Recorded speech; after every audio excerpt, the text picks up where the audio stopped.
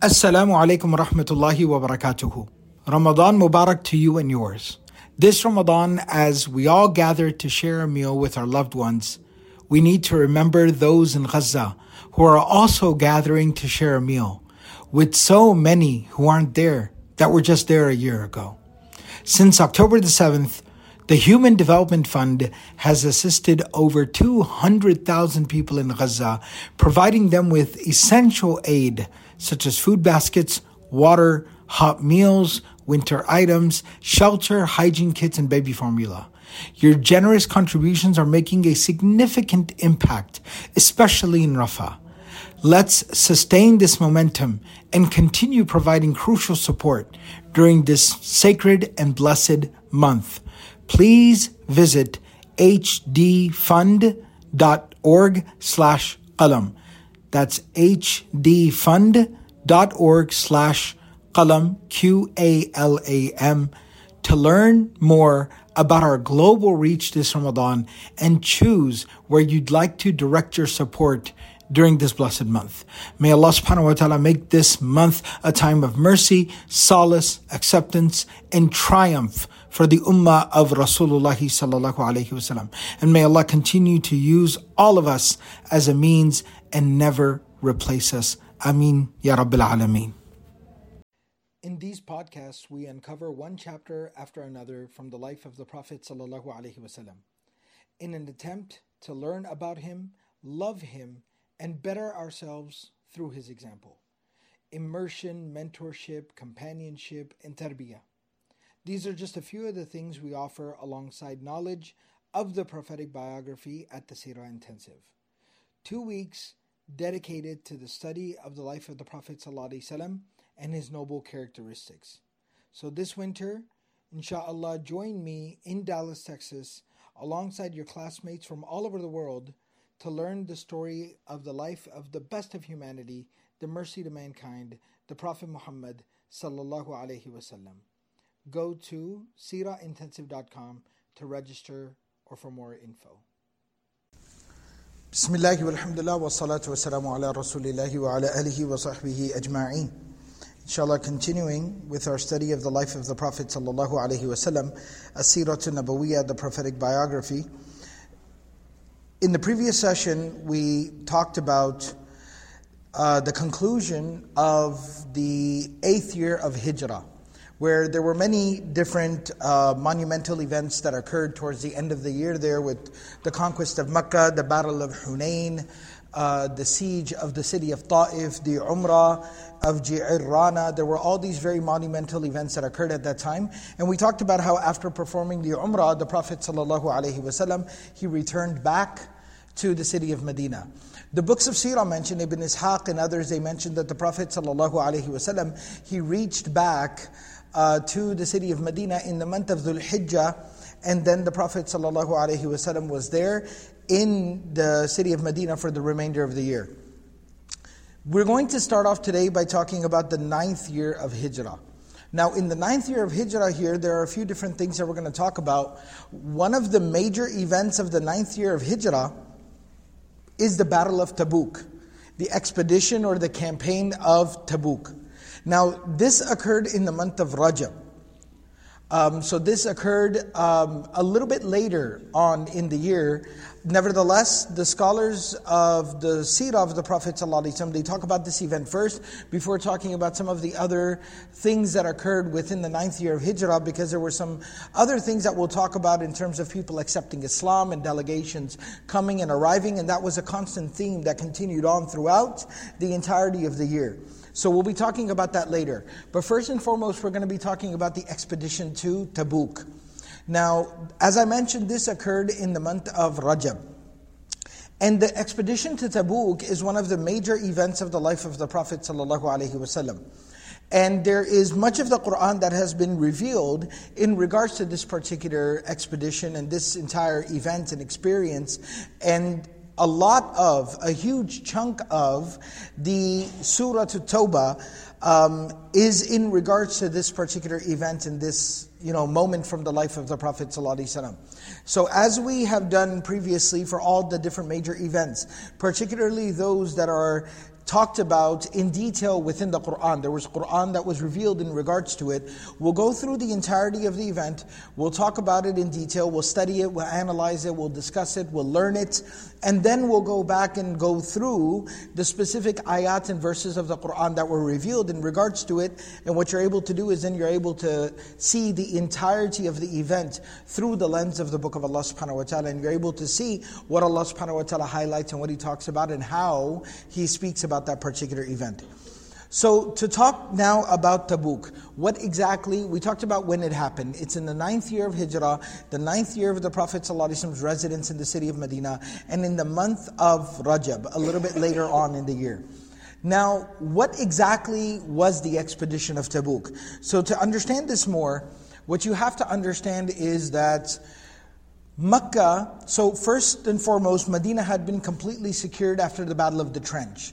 Then the Muslims had gone to the north, and the enemy of the Muslims that resided towards the north, at Khaybar, they were basically, dealt with, and now they had also come into the fold of Islam. And that territory had come under Muslim control, and they had been able to broker some peace with that particular region. Now the Muslims proceeded on to the south, to the city of Mecca, and Mecca officially came into the fold of Islam. So alhamdulillah, that was also secure. Along with that, at that time, the tribes of Hawazin that resided outside of Mecca, between Mecca and Ta'if, they had also been dealt with. And the Muslims had even gone and laid siege to the city of Ta'if. Now Ta'if had not accepted Islam, had not come into Islam yet, but as I mentioned previously, they would be coming towards the end of the 9th year. In this same year, they would come and they would then at that point in time enter into the fold of Islam. So to quite an extent, the region in the area of the Arabian Peninsula, particularly the more inner region that's known as Hijaz, that had completely come under the fold of Islam, and now this area was safe and secure. The next great enemy and threat to the Muslim community that existed at that time was further to the north, and that was the Roman Empire. And so the Roman Empire had at that time, they enjoyed control of many of the Arab regions as well, such as the Levant, Bilad Sham, and even up into the northern areas of the Arabian Peninsula, there were territories of the Roman Empire over there. And so there was quite a bit of a threat, and a constant threat that was coming from the north towards the Muslims. So at this particular time, the Prophet ﷺ, he gathered the Sahaba together. He consulted with them about this constant threat that they were facing from the north, from the Roman Empire. And at that particular time, the Prophet ﷺ, as it's mentioned in all the books of Sīrah, like Ibn Ishaq, Ibn Hisham and others, and also in the books of Hadith, like the Musnad of Imam Ahmad and even the Sahih of Imam Bukhari, the Prophet ﷺ at that time consulted the believers, consulted the Sahaba, and basically told them to start preparing to march out in the direction of Tabuk, which was far to the north, in order to go there and make a show of strength to the Roman Empire, that they will not be intimidated, that they will stand up, that they will defend themselves, they will fight if it comes to that. If there is a battle, then the battle obviously will occur. But even if there is no fighting, at the very least what it does is it makes a very significant show of strength. So the Prophet ﷺ told the Sahaba to start preparing. And specifically, there's a couple of other details about the Battle of Tabuk that need to be understood about the nature of this particular incident. This was during the end of the summertime. So the summer season as we know it, so think about it kind of like, maybe in the month of August. It was around that particular time. Now what does that mean? That means two things specifically. Number one, what that means is that it was very, very extremely hot. And we live in quite here in Dallas, Texas, it gets quite hot during the summertime. So we're familiar with the fact that the month of August can be very, very brutal. The heat can be very intense. So that's the first factor. So it was very hot. Now when you're talking about a journey that would take them 20 days of continuous marching to reach the place of Tabuk, to do that at the absolute peak of the heat, towards the conclusion of the summer season, that was something that was very daunting as a task, number one. The second thing that means that it was during the month of August is that this was also the time that they would harvest the crop. So specifically, the Medinan industry was largely based on their production of dates, tamar. So they produced dates, and that was a large part of the economy and the industry for the Medinan community, which is a Muslim community. And so this was the time of the harvest, where they would basically have to pick the dates and gather the dates and, start cleaning up the dates and prepare them for selling. And basically that's what their entire economy would be based off of, and that's what they would live off of for the coming year. And so it was at this particular time. So to march out at this time, not only are they marching out maybe into the most brutal heat of the season, but they are also leaving behind a lot of their crops and a lot of the dates that are ripe and that are ready to be picked and plucked. And what that means is this could cause a significant setback financially and economically for the Muslim community. So these were the factors that they were facing. Now, at this particular time, there's another third curiosity or interesting thing about this particular event that is different from the previous expeditions and campaigns of the Prophet ﷺ. And that particular thing that is different here is that it was from the practice, the strategy of the Prophet ﷺ, which was a war strategy that was practiced at that time. And the Prophet ﷺ definitely utilized this to its full extent. The Prophet ﷺ says in an authentic narration, "Al-harbu khuda'ah," that war is strategy, war is deception, more literally translated. But what it really means is that war is strategy. It's a game. It's a strategy. So the Prophet ﷺ, what his practice was, that whenever they marched out for any particular expedition, the Prophet ﷺ, aside from the senior council whom the Prophet ﷺ would consult, aside from them, the Prophet ﷺ would not disclose publicly where they were heading to, where they were going. Whether it was Khaybar, whether it was Badr, whether it was Mecca, the Prophet ﷺ would not disclose where they were going. Second thing, the Prophet ﷺ, whenever they would head out, if they were going to Khaybar, which was to the north, the Prophet ﷺ would then first make the army march out of Medina towards the south. And they would go towards the south a bit, or they'd go to the east for a bit, and then they would turn and then start marching towards the north. And similarly, whether they were going to the south, they'd do the same thing towards the north or to the west, or etc. And this was the habit of the Prophet ﷺ, and this was part of the strategy of war. This particular expedition, the third thing that is unique about it, is that the Prophet ﷺ publicly announced exactly where they were going, that they were going to Tabuk, and they were going there to make a show of strength, to face off against the Roman Empire. That was made very publicly known. That was disclosed by the Prophet ﷺ. And along with that, when they marched out from Medina, they marched out directly in the direction of Tabuk. There was no changing of direction. There was no, any type of strategy in that regard that was employed. They announced, we're going to Tabuk, we're preparing for Tabuk, and they marched out in the direction of the city of Tabuk, or the area of Tabuk. Thank you. So, at this particular time, the Prophet ﷺ, the Muslims, they start preparing. And I'm going to talk about two things here today in terms of the preparation. Number one, the first thing I'd like to talk about is, I'll talk about three things today in terms of the preparation. Number one, the first thing I'd like to talk about is some of the counter messaging, the counter campaigning that was occurring within Medina by the munafiqun, by the hypocrites. And we've talked about this previously, just to create a little bit of clarity and maybe a bit of a refresher in regards to this particular subject of the munafiqun and the hypocrites. The Prophet ﷺ, the Quran talks about, إِنَّ الْمُنَافِقِينَ يُخَادِعُونَ اللَّهَ وَهُوَ خَادِعُهُمْ وَإِذَا قَامُوا إِلَى الصَّلَاةِ قَامُوا كُسَالَى يُرَاءُونَ النَّاسَ وَلَا يَذْكُرُونَ اللَّهَ إِلَّا قَلِيلًا. Alright, Allah says that the hypocrites, they think that they're deceiving God, but in reality it is God who is deceiving them. It is God letting them live in their delusions. When they stand to pray, they stand very lazy in their prayer. And even when they do stand lazily, they are basically just trying to show off to people. They're just trying to keep up appearances. It has nothing to do with communicating with Allah, talking to Allah, worshipping Allah. They're just keeping up appearances, and they don't remember Allah subhanahu wa ta'ala except for very little within their prayer. The Quran talking about the hypocrites. The Quran talks about the hypocrites, وَالْمُنَافِقُونَ وَالْمُنَافِقَاتُ بَعْضُهُمْ أَوْلِيَاءُ بَعْضٍ يَأْمُرُونَ بِالْمُنْكَرِ وَيَنْهَوْنَ عَنِ الْمَعْرُوفِ وَيَقْبِضُونَ أَيْدِيَهُمْ. That Allah says that the hypocrites, they are allies of one another, and they tell people to do bad things, and they try to stop people from doing good things. And they are very stingy. They don't spend from what Allah has provided for them, what Allah has given them. And then similarly in the Quran, Allah talks about their fate.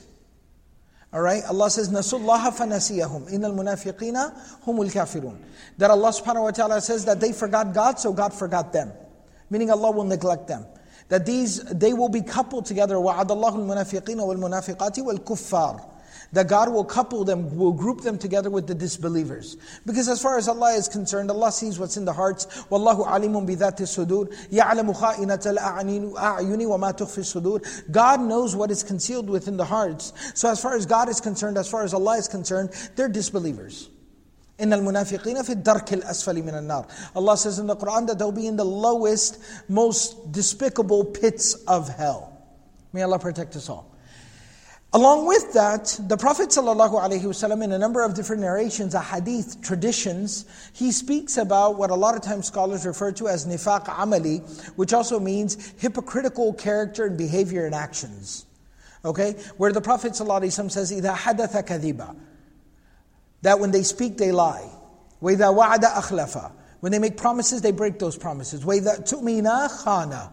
When they are trusted, they will always betray the trust. So the Prophet ﷺ, another narration, the Prophet ﷺ adds a fourth element, that whenever they, وَإِذَا خَاصَمَ فَجَرًا. That whenever they disagree with someone, they immediately become very vile in their disagreement. They can't respectfully disagree with anybody. Alright? So these are some of the character of the hypocrites. And so this is hypocritical character, behavior, conduct. Now, when we talk about hypocrites at the time of the Prophet ﷺ, this is a little bit of a different dynamic. Because Allah is the only one who can see within the hearts of people. We cannot. I cannot say somebody is a hypocrite or not. I can't see within their hearts. But Allah can. And the Prophet ﷺ receives divine revelation. So hypocrites at the time of the Prophet ﷺ were not just people with bad character or people who were, had bad intentions or had their own, personal agendas within the community. But these were more specifically kind of an organized entity that existed within the Muslim community at that time that was working constantly against the Quranic and prophetic agenda. They were constantly working against the progress and the furthering of the deen of Islam. So it's a very organized entity. So it's a very problematic thing. That's what we mean when we're talking about it. That's what we're referring to. So, as I said, the first thing I wanted to talk about here today, in terms of preparing for the departure to Tabuk, on the expedition of Tabuk, the first thing is the hypocrites and how they were going about things and what they were basically doing at that time in terms of working against the Prophet ﷺ and trying to dissuade people from going and trying to sow the seeds of discord and doubt and confusion within the Muslim community, within the believers that were ready to do whatever was asked of them. So I wanted to talk about a few different things. The first thing that's mentioned here as a sample of what the hypocrites were up to, because the Quran speaks about this. The very first thing that is mentioned is that a man who was from Banu Salima. A man who was from Banu Salima, his name is relayed as Jad ibn Qais. He said, Ya Rasulullah, أَوَتَأْذُنُ لِي وَلَا تَفْتِنِّي فَوَاللَّهِ لَقَدْ عَرَفَ قَوْمِي أَنَّهُ مَا رَجُلٌ بِأَشَدِّ عَجَبًا بِالنِّسَاءِ مِنِّي وَإِنِّي أَخْشَى إِنْ رَأَيْتُ النِّسَاءَ بَنِي الْأَصْفَرِ أَلَّا أَصْبِرْ. This is a bit crude, what he says here. So please bear with me and I'll try to present it as appropriately as I can. And Of course, it goes without saying, but I still want to offer this disclaimer. There's an expression in Persian, naql kufr kufr nabashad, that basically means that when you quote somebody else, that does not necessarily mean that you agree with what you're saying. You're quoting someone else, quote unquote. All right? What this man said to the Prophet ﷺ was, O Messenger of Allah, he says, can you grant me permission to stay back and not come with you, not accompany you, not join you, even though I'm able-bodied, I'm capable, I'm financially secure. But I would like to be exempted, to be excused from this journey, from this trip. And he actually says something a bit disrespectful, a bit abrupt, even before he says something crude. He says, وَلَا تَفْتِنِّي, do not test my faith, to the Prophet ﷺ.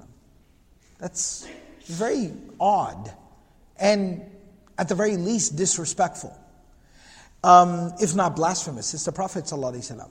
So he says that, give me permission, exempt me from having to come, and don't test me. Don't put me in a difficult position. Don't put me in a position where it would compromise my faith.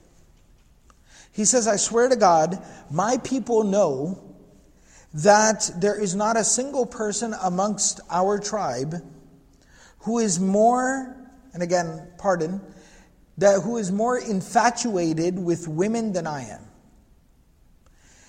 And he says that I am afraid that if I travel up to the north and I see the women folk there who are of a different, of a different race, a different ethnicity, that will seem exotic to me, it'll be a novelty, it'll be exotic for me, that I'm afraid that I will not be able to control myself and that I will fall into some type of sin or ill behavior. Very perverse, let alone strange and disrespectful. When he says this, it is so distasteful what he's saying. فَأَعْرَضَ عَنْهُ رَسُولُ اللَّهِ صَلَّى اللَّهُ عَلَيْهِ وسلم. The Prophet ﷺ does not even dignify him with a response. The Prophet ﷺ literally, physically turned away from him. I can't even listen to what you're saying. I can't even look at you. I don't even know what to say to you.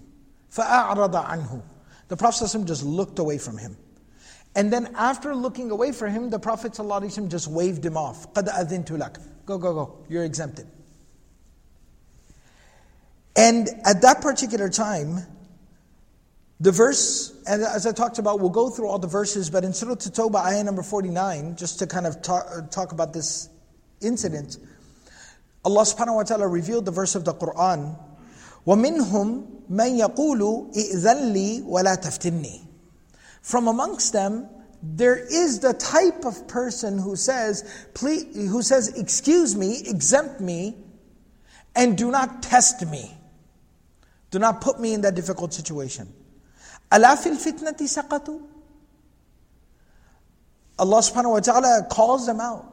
He says, now all of a sudden they fall into fitna. Now all of a sudden their faith is tested. وَإِنَّ جَهَنَّمَ لَمُحِيطَةٌ بِالْكَافِرِينَ. Subhanallah. Allah says that the fire of hell will completely engulf, will completely devour the disbelievers. And by leaving that there, Allah subhanahu wa ta'ala is basically saying this person, and what Allah knows is in his heart, and how he speaks to the Prophet ﷺ, and what he says, this is disbelief in the eyes of Allah. Very severe warning. So that's one example of the munafiqun trying to undermine the efforts of the Prophet ﷺ. Another example of the munafiqun similarly undermining the efforts of the Prophet ﷺ here is very well known, that a group of the munafiqun started going and campaigning, petitioning people in the Muslim community who were getting ready to go on the expedition of Tabuk. And they said, لا تنفروا في الحر. Why would you march out into this unbearable heat? It is suicide. Why would you march out into this unbearable heat? It is suicide. And at that time, Allah subhanahu wa ta'ala similarly revealed to the Prophet ﷺ, and again, it's an ayah from Surah At-Tawbah, which we'll go through in its entirety, inshallah. But again, to quote the ayah here, ayahs 81 and 82, Allah says, وَقَالُوا لَا تَنْفِرُوا فِي الْحَرِّ. They say, don't march out into the heat. Don't go kill yourself. Don't commit suicide. Don't be reckless and march out into the heat. قُلْ, O Muhammad sallallahu alayhi wa sallam, Allah says, Ya Muhammad sallallahu alayhi wa sallam, قُلْ, you say, in response to them, نَارُ جَهَنَّمَ أَشَدُّ حَرًّا. The fire of hell is a lot more severe than any heat that's out there. لَوْ كَانُوا يَفْقَهُونَ. If only these people had the ability to comprehend and understand. فَلْيَضْحَكُوا قَلِيلًا وَلْيَبْكُوا كَثِيرًا. They'd laugh a lot less than they do now, and they'd cry a lot more than they do now. جَزَاءً بِمَا كَانُوا يَكْسِبُونَ. As a consequence of what these people are doing. If they only knew what they're doing, the hell that they are preparing for themselves. Again, may Allah protect us all.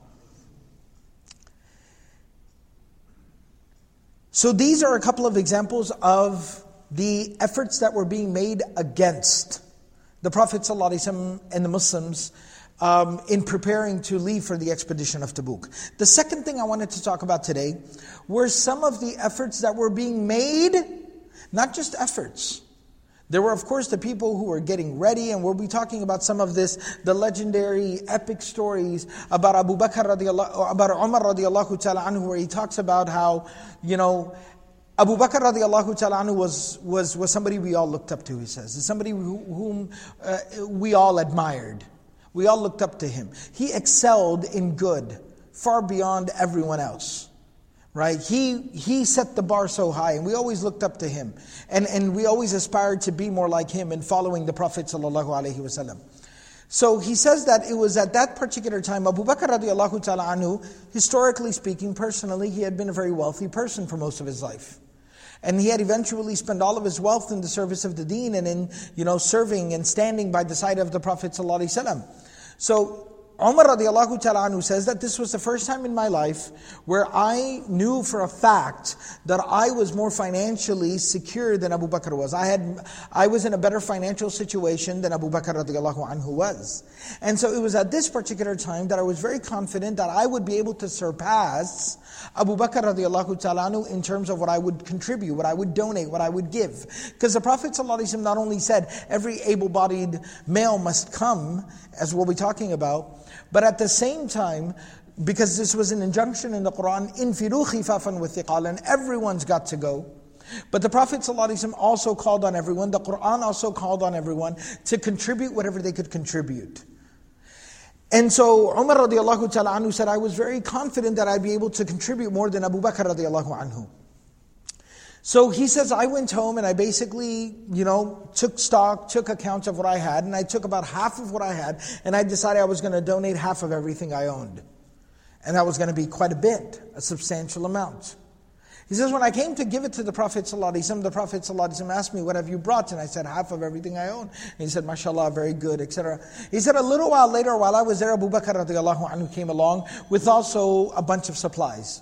His donation, his contribution. And he said, visibly, it was less than what I had brought. So immediately, I felt, grateful to Allah that I was able to, for once, outdo the As-Siddiq, Abu Bakr radiallahu anhu. And he said, but then the Prophet ﷺ asked him, what have you left? And it was at that moment I realized I'll never outdo this person. Because he said, I have left home Allah and His Messenger sallallahu alaihi wasallam. Meaning he brought pretty much everything he had. And so these were the contributions, sacrifices being made at this time. Similarly, Uthman ibn Affan radiallahu ta'ala anhu, who is one of, again, the most remarkable companions of the Prophet ﷺ, he has a very, very powerful story at this particular moment, at this time, that when the Prophet ﷺ needed to start collecting funds, contributions, because there were a lot of people who wanted to come, who the Prophet ﷺ needed to come, but there was not enough supplies and transportation and food and rations and rides for everybody. So they needed contributions. So the Prophet ﷺ, he stood up and he basically addressed the Sahaba and he asked them that who will contribute? I need people to contribute. خطب النبي صلى الله عليه وسلم فحث على جيش العسرة. The Prophet ﷺ addressed the Sahaba and he said, I need people to contribute. And the narration mentions that Uthman radiallahu ta'ala anhu, he stood up and he said that I will contribute 100 camels fully loaded with all the supplies. 100 camels fully loaded with all the supplies. And a camel would basically be enough for about 3 people. They used to take turns riding it. So a camel plus the supplies for like 3 people. And he said 100 of these camels. So enough supplies for 300 people I will supply. And the Prophet ﷺ, made dua for him and thanked him. Then the Prophet ﷺ again asked, I still need more people to contribute. And Uthman radiallahu anhu stood up and he said, I'll give 100 more camels. With again 300 people's worth of supplies. And then the Prophet ﷺ again asked, I still need more people to contribute. And Uthman radiallahu anhu stood up again and he said, I'll give 100 more camels and 300 people more of supplies. And the narration says, the Sahabi who narrates this, he says, I saw the Prophet ﷺ, he just moved his hand like almost kal muta'ajjib, like just, when you're shocked or surprised by something, and you just kind of put your hands up being like, I'm speechless, I don't even know what to say. He said, I saw the Prophet ﷺ just kind of like shaking his hands, shaking his head, just in shock, in dismay, like at how generous this person is. And the Prophet ﷺ says, مَا عَلَىٰ عُثْمَانْ مَا عَمِلَ بَعْدَ هَذَا. It does not matter what Uthman does from this day forward. Uthman has proven himself to Allah and His Messenger ﷺ. In another narration, the Prophet ﷺ, he said, مَا ضَرَّ عُثْمَانْ بَعْدَهَا. That nothing can ever harm Uthman ever again. Nothing can ever be held against Uthman ever again. In another narration, the Prophet Uthman radiallahu ta'ala anhu, he, after contributing all of this, he came to the Prophet sallallahu alaihi wasallam. On top of all of this, Imam Ahmad mentions in his Musnad, on top of all of this, Uthman radiallahu anhu came separately back to the Prophet sallallahu alaihi wasallam later on, and he, in his shirt, he was holding his shirt up, kind of like the thobe that hangs out in front of you. He was kind of holding it up like a scoop, like he had something in it, carrying something in it. And it was full of bi-alfi dinar, 1,000 gold coins. I don't even know what that looks like. 1,000 gold coins. He was carrying it, and he came to the Prophet ﷺ, and the Prophet ﷺ was sitting, and he asked the Prophet ﷺ that, can you spread out your shawl? And the Prophet ﷺ spread out his shawl in his lap, and Uthman radiallahu anhu slowly poured all the 1,000 gold coins into the lap of the Prophet ﷺ. And the Prophet ﷺ was just sitting there, stunned, and he took some in his hands, and he just kind of like, you pick it up and you drop it. He picked them up and he dropped it. And the Prophet ﷺ said, Allahumma ardi an Uthman, fa inni anhu radin. He said, oh Allah, you be pleased with Uthman because I am pleased with Uthman. And so this is the testament to Uthman radiallahu anhu. And this is something that is for a more detailed conversation another day. But very quickly, very succinctly, if you look forward in Islamic history, Uthman radiallahu ta'ala anhu, of course, would be the third Khalifa of the Muslims. The third Caliph, the third leader of the Muslims after the departure of the Prophet ﷺ. Abu Bakr, Umar, then Uthman radiallahu ta'ala anhum ajma'in. Very tragically, the way that Uthman radiallahu ta'ala anhu passed was that there were these rebels that raided the city of Medina. They claimed to be Muslim, and they came into the city of Medina, they raided the city of Medina, and they eventually attacked the home of Uthman radiallahu anhu. Uthman radiallahu anhu was a very simple person, a very humble, very modest, humble person. Like he was very quiet, and very modest, and very humble, very low key, low profile. And so some people, kind of fearing that these people might try to do something crazy, Some of the Sahaba, like Ali bin Abi Talib radiallahu ta'ala anhu, has said, would you like some people to kind of guard your home? And he said, no, I don't have guards. I'm a servant of Allah. I'm a khadim, I'm a worker of the Prophet sallallahu alaihi wasallam. I have guards outside my house. And what these very, very terrible people, what they did was, they broke into the house of Uthman radiallahu ta'ala anhu, and they murdered him, they assassinated him. Shaheed. They killed him. And this is how Uthman radiallahu ta'ala anhu died. When they first raided the city of Medina, they basically were chanting and screaming outside the masjid. And as Uthman radiallahu anhu would come and go to the masjid, they would throw things at Uthman radiallahu ta'ala anhu, and they were slandering him. They were accusing him, falsely, completely, 100%, of being unethical, being dishonest, doing bad, not being fair, not being just, lying, cheating, etc., etc. All these preposterous claims. And Uthman radiallahu ta'ala anhu was very quiet. He wouldn't respond to them. He wouldn't engage them. But eventually one time, when they just kept on attacking his character, Uthman radiallahu ta'ala anhu, one time he did say something. And what he said was, it's narrated in the books of history and hadith, that Imam al-Nasa'i mentions this, that Uthman radiallahu ta'ala anhu said to Sa'ad bin Abi Waqqas and Ali bin Abi Talib, Zubayr ibn al-Awam, Talhat ibn Ubaidillah, he said to these Sahaba, these senior companions who were from the early days, from the time of the Prophet ﷺ, they knew him. Right? They had bled together, they had cried together, they had prayed together. They had sat in front of the Prophet ﷺ together.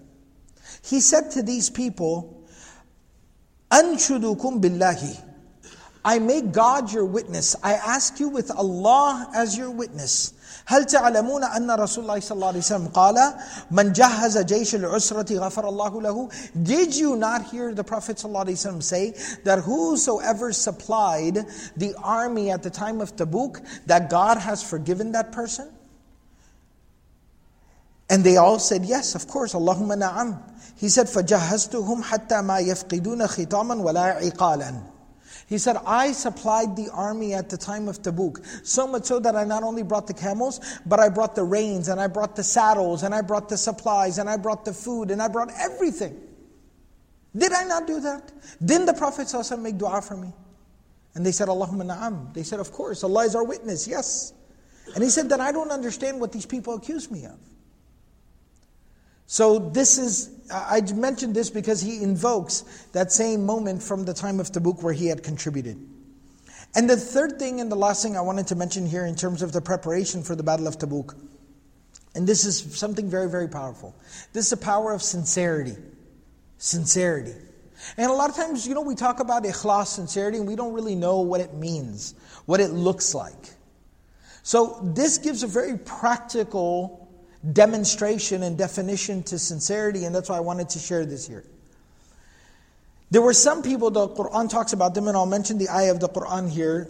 But first, to give you the layout, there were some people, and there are specific incidents that are mentioned. There's one incident that mentions just a group of people. Another incident mentions 7 people from the Ansar. Another narration also mentions Abu Musa al-Ash'ari radiallahu ta'ala anhu, who says it was the Ash'ariyun, which were the people of the Ash'ari tribe who had accepted Islam and come as refugees from Yemen. They had come as refugees and joined the Muslim community as Muslims.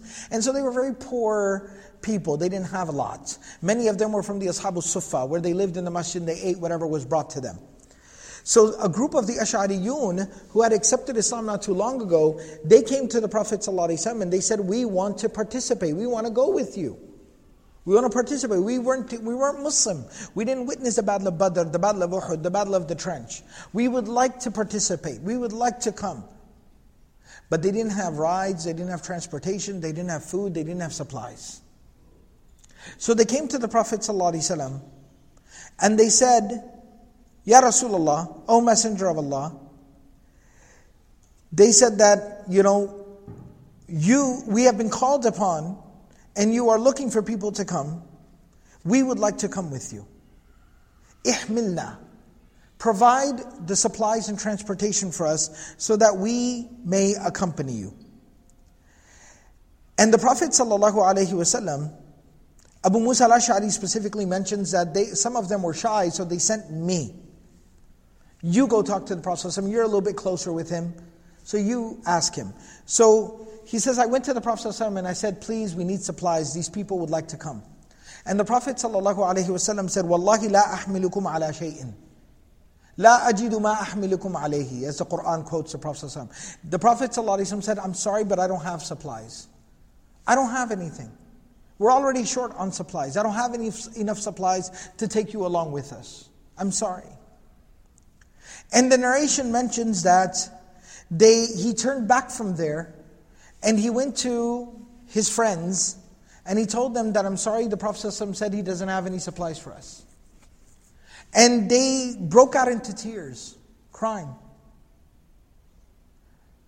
They broke out into tears, crying, saying that, we want to go, but we don't have enough to go. And we feel inadequate, we feel weak, we feel incapable. We wish we could have gone. Sincerity. And they were sitting there, kind of just, lamenting the fact that they didn't have enough to go. And Bilal radiallahu ta'ala anhu, he comes out to them a little while later, and he calls them. He said, where are those folks? So they answer, we're over here. And when they come in, the Prophet ﷺ tells them, here are camels and supplies. Somebody came to the Prophet ﷺ and said that, Ya Rasulullah, I know that we're going for Tabuk, and I know that we're short on supplies. I took a stock of everything I have, and I had this much extra stuff, and I wanted to contribute it. And the Prophet ﷺ told Bilal radiallahu ta'ala anhu, go out there and get them. And Bilal radiallahu ta'ala anhu went and got them. And the Prophet ﷺ congratulated them and said, look, Allah has made means for you. And they were able to go and accompany the Prophet ﷺ on this remarkable journey. In another narration, it also mentions that there were two companions, two Sahaba, who they wanted to go, and there was not enough for them to be able to go. The Prophet ﷺ said, I'm sorry, I don't have any supplies. So these two companions, these two Sahaba, they went home, and that night, they sat there and they made dua and they cried. And one of their friends saw them sitting there making dua and crying, and he said, "Ma yubkikuma? Why do you cry?" And he said, "Jitna Rasulullah sallallahu alaihi wasallam liyahmilana, falam najid indahu ma yahmiluna alayhi, wa laysa indana ma nataqawwa bihi ala al-khuruj ma'ahu." And so then they said that, we went to the Prophet ﷺ so he could maybe provide some ride and some supplies for us. And he said he doesn't have anything extra. So we don't have enough for ourselves, and we feel inadequate, we feel weak, we feel like we failed. We wanted to go with the Prophet ﷺ. We want to accompany him. So that friend of theirs, when he hears this, he basically goes home. He gets one extra transportation that he has. He gathers together all the food that he can, so that's enough rations and supplies for the two of them. He goes back and he gives it to them and he says, "Here you go. Go with the Prophet ﷺ." Another narration mentions that a Sahabi who similarly is looking for some sponsorship. He's looking for a sponsorship to be able to go with the Prophet ﷺ. And the Prophet ﷺ has been turning people away. "I'm sorry, I don't have anything else." So he goes home and he cries and he makes dua. And his dua is related. He says, "Allahumma innaka amarta bil jihadi wa raghabta fihi. ثم لم تجعل عندي ما أتقوى به ولم تجعل في يد رسولك ما يحملني عليه وإني أتصدق على كل مسلم بكل مظلمة أصابني فيها في مال أو جسد أو عرض." He makes dua. He says, "Oh Allah, you commanded us to go out with the Prophet ﷺ. You encouraged us in the Quran and told us to go out. But then you did not give me enough supplies so that I can go. And you didn't give enough to the Prophet ﷺ so that I could receive a sponsorship. But oh Allah, if I had enough, I would have not only gone myself, but I would have sponsored every single Muslim that I could have sponsored." And he makes his dua at night, crying in front of Allah. In the morning, when he comes to pray with the Prophet ﷺ, the Prophet ﷺ says, "Ayn al-mutasaddiq hadhihi al-layla?" Where is the very charitable, generous soul from the previous night? فَلَمْ يَقُمْ أَحَدٌ. Nobody responded. It's kind of a vague question. Then the Prophet ﷺ says, أَيْنَ الْمُتَصَدِّقْ فَلْيَقُمْ. Where is that charitable, generous soul who's willing to donate even though he doesn't have? Then this Sahabi got up and went to the Prophet ﷺ and he said, Ya Rasulullah, you're the messenger of Allah, that's why I'm going to share this with you. I made this dua last night. And I know that you must be asking for a reason. The Prophet ﷺ said, Abshir, congratulations, فَوَالَّذِي نَفْسِي بِيَدِهِ. I swear by the one who holds my life in his hands. I swear by Allah, لَقَدْ كُتِبَتْ فِي الزَّكَاةِ الْمُتَقَبِّلَةِ. Allah subhanahu wa ta'ala wrote that deed down in your book of deeds. You in your book of deeds, the reward of sponsoring every single person that is coming on this expedition, it's as if you had sponsored all of them. That reward was written down in your book of deeds. And there were 30,000 people that went in the Battle of Tabuk. 30,000. You got the reward of sponsoring 30,000 people on an expedition with the Prophet ﷺ. That is sincerity. So when you hear people talk about ikhlas is the main thing, sincerity is the secret sauce, you hear people say these things. This is what it means. This is sincerity. Sincerity will make ways, will create means where no means were available. Miraculously. And even if the means are not eventually provided miraculously, the reward is still achieved. The reward is still achieved. And that's the power of sincerity. تَوَلَّوْا وَأَعْيُنُهُمْ تَفِيضُ مِنَ الدَّمْعِ حَزَنًا أَلَّا يَجِدُوا مَا يُنْفِقُونَ. Allah subhanahu wa ta'ala talks about these people, that they came to you, وَلَا عَلَى الَّذِينَ إِذَا مَا أَتَوْا لِتَحْمِلَهُمْ عَلَيْهِ قُلْتَ لَا أَجِدُ مَا أَحْمِلُكُمْ عَلَيْهِ. That when these people that came to you to ask you to take you with them, to take them with you, when these people came to you asking you to sponsor them so that they can come with you, قُلْتَ, you said to them, لَا أَجِدُ مَا أَحْمِلُكُمْ عَلَيْهِ. You answered honestly, I don't have enough to take you with me. تَوَلَّوْا, they turned away from there. وَأَعْيُنُهُمْ تَفِيضُ مِنَ الدَّمْعِ حَزَنًا.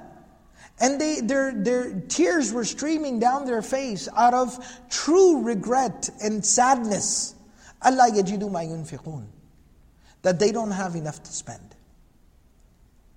And this is that power of sincerity. So we see a stark contrast here in the preparation for the Battle of Tabuk. I told you 3 unique things about Tabuk. Number 1, it was the most hottest time of the year. Number 2, the harvest was being left on the trees. And number 3, it was very clearly known what they were going to potentially face. The most daunting odds that they had ever faced. The most overwhelming odds they had ever faced. And then you see a stark contrast here. You see the hypocrites, people coming to the Prophet ﷺ saying crude and disrespectful things. La taftinni, etc., etc. Don't test my faith. Don't put me in that situation. You have people coming and campaigning, petitioning against the Prophet ﷺ. La tanfiru fil har. Don't go kill yourself in the heat. But on the other hand, you see people like Uthman radiallahu anhu who give and give and give. And then you see people who don't have anything, let alone to give. They don't even have enough to go. But they still come and they beg and they plead and they sit there. And they make dua and they cry. Saying, I want to go, I want to go, I want to go. And this is a powerful lesson in sincerity. That this deen of Allah subhanahu wa ta'ala that we have, the task that we have in front of us, living deen in our own lives, building a Muslim community, raising our families, spreading deen to the entirety of the world, establishing justice on the face of this earth, feeding the poor, putting a roof over the homeless, helping people through their tragedies and problems and difficulties, making a better world. This task that we have in front of us, this is a part of our Islam. And no matter how difficult it gets, this is our task. We can't make excuses. We can't be those types of people who sit there and make excuses and say disrespectful things. We got to face the task. We got to be up to the task. And then people in the face of this challenge will be divided into these same two types of parties, or three types of parties. There will be those who will make excuses. We read about them. God reprimanded them in the Quran. May Allah protect us all. There will be those people who will be up to the task and who will go above and beyond what is required of them. And then there will be those people who can't do much, but they have sincerity. They are all heart. They're completely invested. And they will sit there, do as much as they can, and cry and ask Allah that, oh Allah, I wish I could do more. And sometimes Allah will give them the ability to do things nobody could have imagined. But even when they're not able to do a whole lot, Allah will reward them according to the sincerity of their intentions and the sincerity of their du'as. May Allah subhanahu wa ta'ala make us amongst them.